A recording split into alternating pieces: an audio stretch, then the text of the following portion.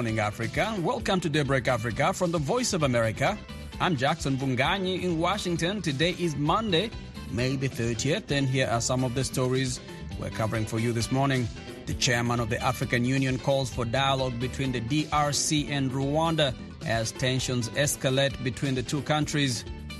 The armed forces of DRC succeeded in linking the city of Goma to the territory of Rutshuru by opening the road national number 2 after 5 days of inaccessibility following the occupation of the city of Kibumba by the rebels of M23. That is reporter Jaffa Al-Katante in Goma in the eastern DRC. And police in southern Nigeria say at least 31 people were killed in a stampede during a church charity event. They don't involve maybe a security agency to control the crowd. So the crowd was too much. And this weekend, the international community marked World Menstruation Day. Health officials say young girls are often stigmatized by peers because of their monthly cycle. We'll have those stories plus sports coming up right here on Daybreak Africa. Stay tuned.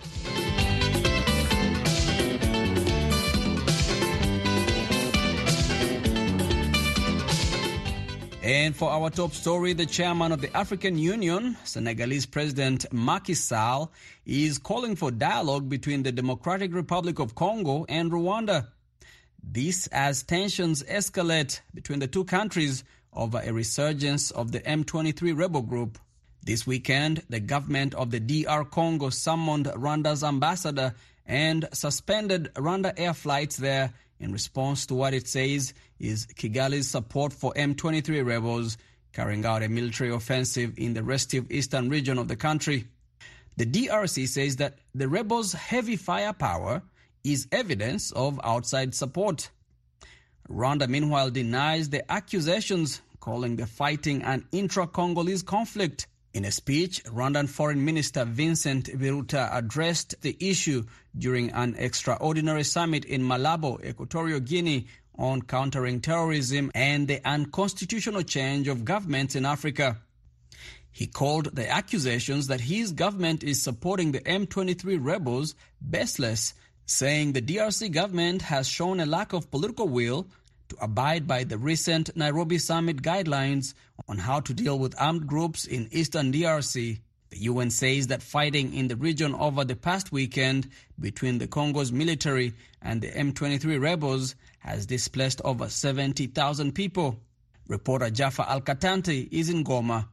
The armed forces of DRC succeeded in linking the city of Goma to the territory of Rutshuru by opening the road national number 2 after 5 days of inaccessibility following the occupation of the city of Kibumba by the rebels of M23.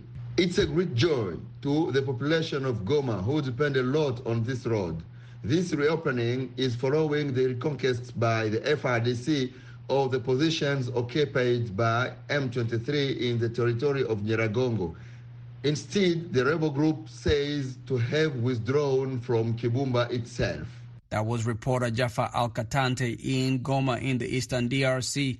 Meanwhile, the Rwanda Defense Force is asking the Democratic Republic of Congo to release 2 Rwandan soldiers who it says were recently abducted by the Congolese army. Eugene Uwimana has more details from Rwanda's capital, Kigali. A statement from the Rwanda Defense Force released on Saturday calling for the release of kidnapped Rwandan soldiers reads in part the armed forces of the Democratic Republic of the Congo, FRDC, along with the FDLR, the Democratic Forces for the Liberation of Rwanda, attacked the Rwandan Defense Force along the border, and 2 RDF soldiers were kidnapped while on a patrol. The Kinshasa government has been alleging Rwandan support for the rebels of M23 or March 23rd movement ever since wars broke in eastern DRC more than 10 years ago. Rwanda denies the allegations and condemns the DRC's decision to be joined in their struggle by the Hutu-led FDLR, a rebel group of genocide perpetrators who fled Rwanda in 1994. Bilateral tensions have become a hot topic of debate by national, regional and international political analysts like Patrick Muneza. When Tshisekedi took the office, To be honest, I thought he was bringing in a modern way of ruling DRC, a strategy that could be open, which doesn't dwell on the past. But his side dramatically changed and shook a hand with FDLR, and for Rwanda, that's a disastrous thing to do. The call for the release of Rwandan soldiers was followed by the suspension of all flights from Rwanda to the Democratic Republic of Congo. In a public announcement, Rwanda's carrier Rwandair said the safety of passengers comes first. For political analyst Patrick Muneza, the freezing of relations between the two neighbors is going to paralyze cross-border trade. But when you come back to the economy, Rwanda has suspended the flights to Congo, and I am sure this will affect negatively the business on both sides. Trade between Congolese and Rwandans flows seamlessly for a number of reasons.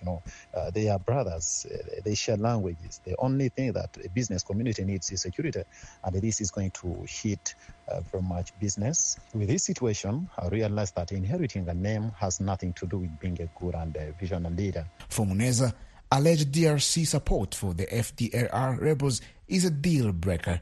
The solution, my point of view, is to release the Rwandan soldiers and then they declare that DRC is not working with the FDLR. But surely this is going to handcuff the regional integration we're all being optimistic about, which is going to affect the economy and the politics. And this is really a setback, a major setback. The DRC government has not yet commented to deny or admit that it supports the FDLR. Since March, the M23 rebels have been fighting with the army of the Democratic Republic of Congo. The Congolese army also got support from the UN peacekeeping mission MONUSCO. The M23 is trying to seize many parts of the DRC. Wars in the country have been rampant and have become regional. Rebel groups in the eastern DRC come from almost all neighboring countries. Jean Uwimana for VOA News, Kigali, Rwanda.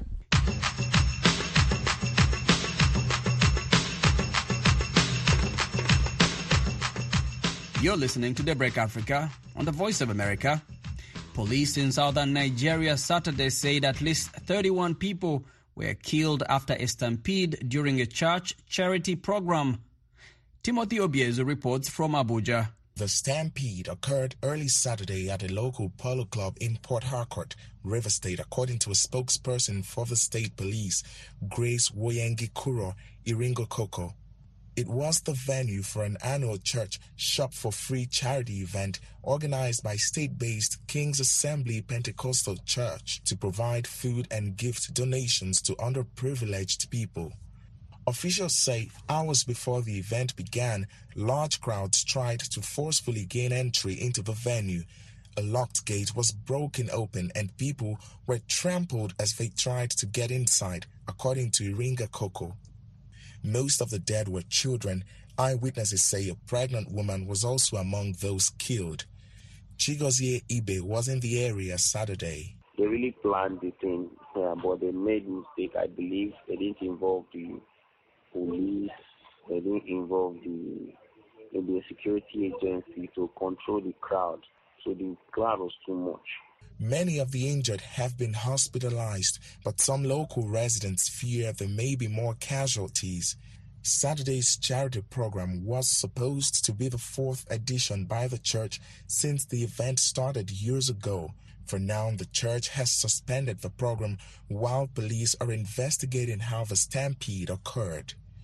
Timothy Obiezu for VOA News, Abuja, Nigeria. This weekend, the world commemorated World Menstruation Day.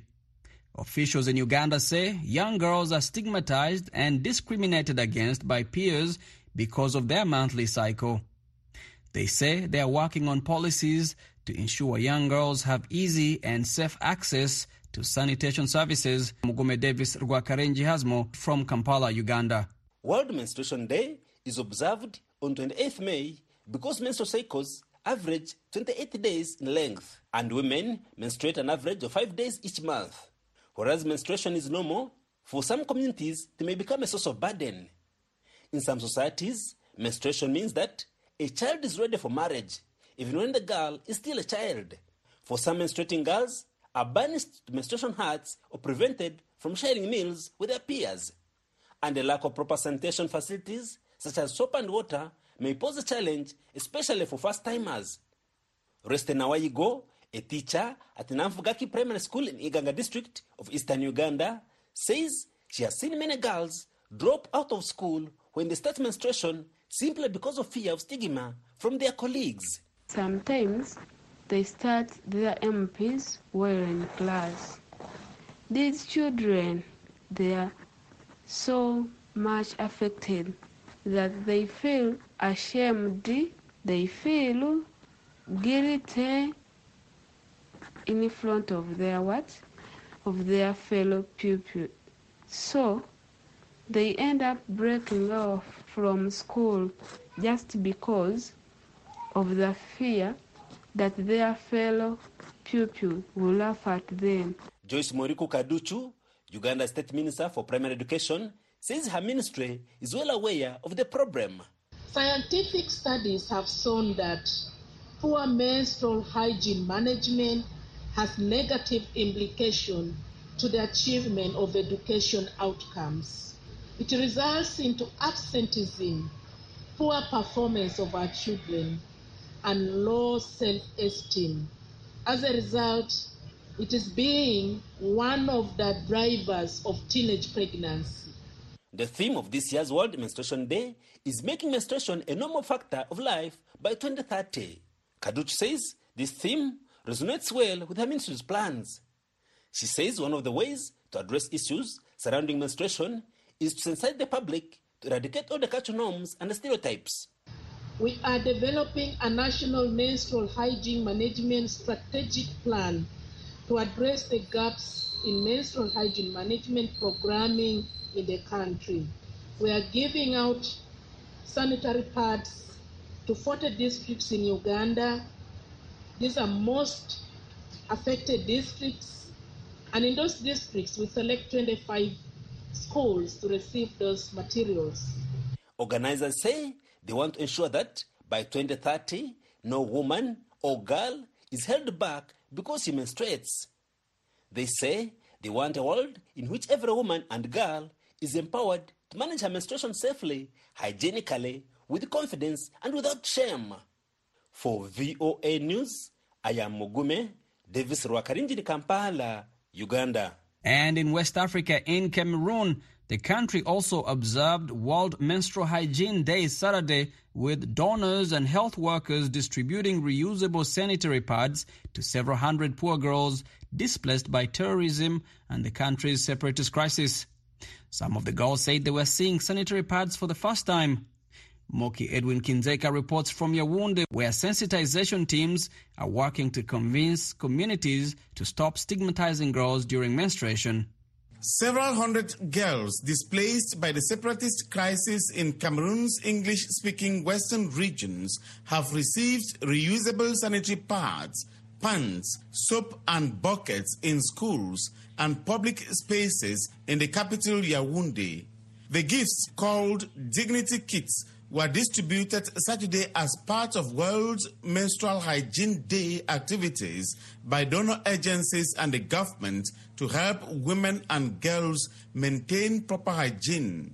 Among the several hundred girls who received the Dignity Kits is 14-year-old Ernestine B., who says she was displaced by separatists from Babanki, a town in Cameroon's English-speaking northwest region. Mbi spoke on behalf of girls who received the kits. At the end of each month, we are wondering where we are going to get money to buy pads. But now, with this pad that we are going to use for 1 year, we are so very happy. It will reduce the risk of some girls getting pregnant when they go out to get money to buy pads. So we are very grateful and we are thankful that they have brought us the most essential things that we need as women and young girls. B said some girls go out for prostitution before their monthly flows begin to be able to raise about $3 to buy sanitary pads. International Menstrual Hygiene Coalition Coordinator Welisane Mokwenkeng says girls and women displaced by Cameroon's separatist crisis live in desperate conditions, lack sanitary towels and need education on managing their periods. Menstrual hygiene education has been a hush-hush topic, and many people don't know how to manage their period, so education is very important. Secondly, we're doing this because of the unorthodox methods that young girls use to manage their period, especially during this time of displacement. Many of them use grass, dirty cloths, leaves, and other things to pad themselves, and so we felt the need to give them an option that is healthy for them and that is going to restore their privacy and dignity. Nkeng spoke via the messaging app WhatsApp from Adagom, a Nigerian town located 60 kilometers from the Cameroon-Nigeria border, where her coalition is distributing sanitary kits to displaced Cameroonians. Cameroon's officials report that many Cameroonians stigmatize girls and women during monthly periods. The government says men force their wives to sleep on the floor during their periods out of the erroneous belief that menstruation brings bad luck. Josephine Sono is a gender expert in Bamenda, capital of Cameroon's English-speaking Northwest region.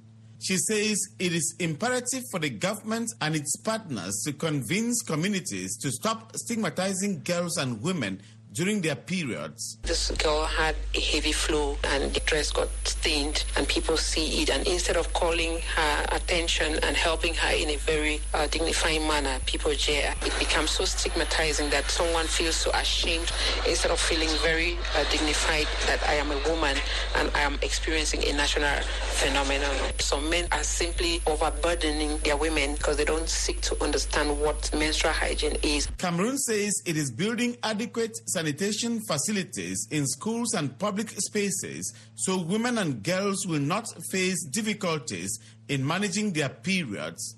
The United Nations says World Menstrual Hygiene Day is observed on 28 May because menstrual cycles average 28 days in length. It says May is chosen because it is the 5th month of the year and girls and women menstruate an average of 5 days each month. The UN says the day is to advance the idea that menstruation is a biological process so girls and women can menstruate without fear or shame and without being exposed to more vulnerabilities. The day also raises awareness of the inability of the poor to afford menstrual supplies. Moki Edwin Kinzaka for VOA News, Yaoundé, Cameroon.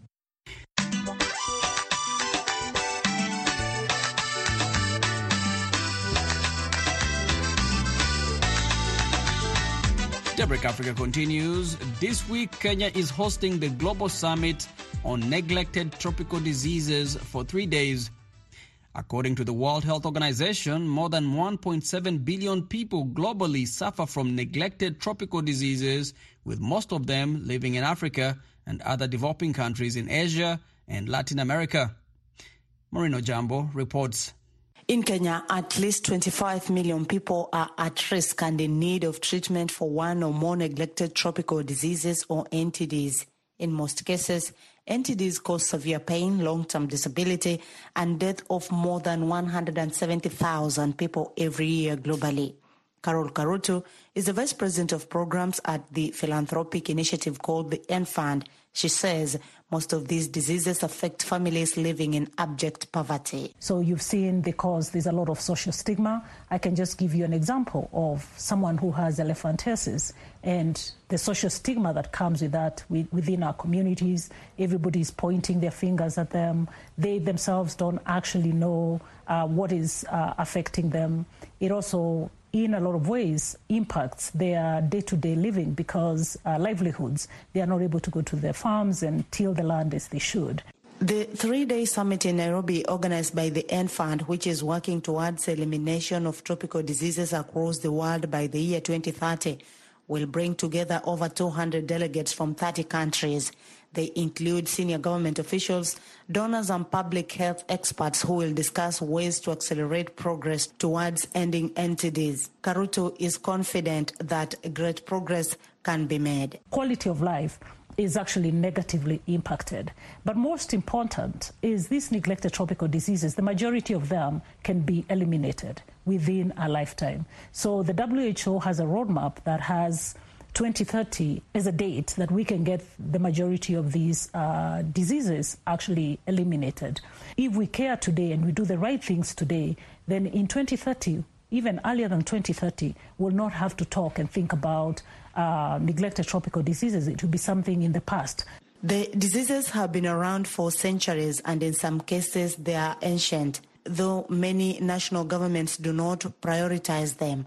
Examples of these illnesses are dengue fever, sleeping sickness, guinea worm disease, hookworm, leprosy, elephantiasis, trachoma, among others. Wycliffe Omondi is the head of Division of Vector-Borne and Neglected Tropical Diseases at the Ministry of Health in Kenya.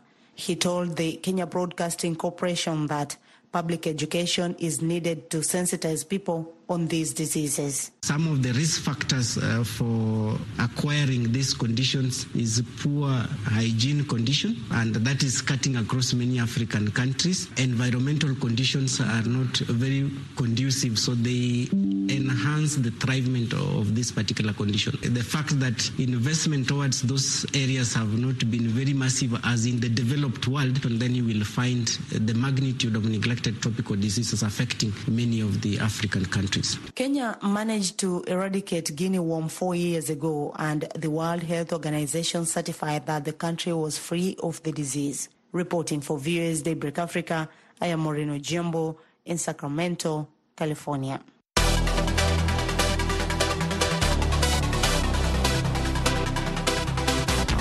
And now it's time for Daybreak Africa Sports. With that, we go to Samson Omale. Good morning to you, Samson. Good Monday morning to you too, Jackson. We begin the sport in Kigali, Rwanda, where Tunisia's US Monastery rallied from behind to beat Angola's Petro de Luanda 83-72 to win the 2022 Basketball African League title. The game played offered sweet redemption for the North African side, who lost in the championship game of the BAL last year. US Monastery, the 2022 BAL champions, posted a 7-1 record in the Sahara Conference group stage and playoffs, beating Cape Town Tigers of South Africa and Zamalek of Egypt in the quarterfinals and semifinals. Victor Williams is the CEO of MBA Africa. He speaks on the tournament and the quality of play. We're very pleased that we've managed to play games in 3 countries, in Dakar in March, in Cairo in April, and here in Kigali now in May. We've been pleased with the quality of play. We've had very many close games, and as teams have had more time to train and prepare for the BAL, the competition on the court has been better. In football news, defending CAF Champions League side Al Ahly will be seeking to cement their place as the dominant force in club football on the African continent when they meet Wydad Casablanca in Monday's African Champions League final. The Egyptian club are on course for an unprecedented 3rd successive Champions League triumph, achieving what no other side has done in a more than half a century of the competition. Pitso Mosimane is the head coach of the North African side. He says he's in Morocco to win the title. We have to play the game, of course. We brought everybody from Cairo to come here to win the game, and we are here to win the game. And we don't come to think if we can win or not. No, we believe we can win. We are lucky. We are here to play. And you will see us. I'm not saying it's going to be easy. It's going to be difficult. In tennis news, Kenya tennis star Angela Okutoyi has once again made history after progressing to the second round of the French Open Juniors. The former Africa Under-18 champion is now the first Kenyan to win a Grand Slam match at the French Open. Okutoyi defeated 17-year-old Amelia Van Impe from Belgium 7-6, 6-4 in the round of 64 to progress to the second round on Sunday evening. And finally, in rugby news, South African national rugby team, the Blitzboks, crashed out of the London Sevens when they went down 21-17 to Australia in the quarterfinal at Twickenham on Sunday. The Blitzboks will take on Spain in the second semi-final in the battle for the 5th to the 8th, with England facing Ireland in the earlier March. And that's it on Daybreak Africa Sports. I am Samson Omale in Abuja, Nigeria. It's back to you, Jackson, in Washington. And that's it for this edition of Daybreak Africa. We thank you for spending this morning with us. Until next time, I'm Jackson Vunganyi in Washington wishing you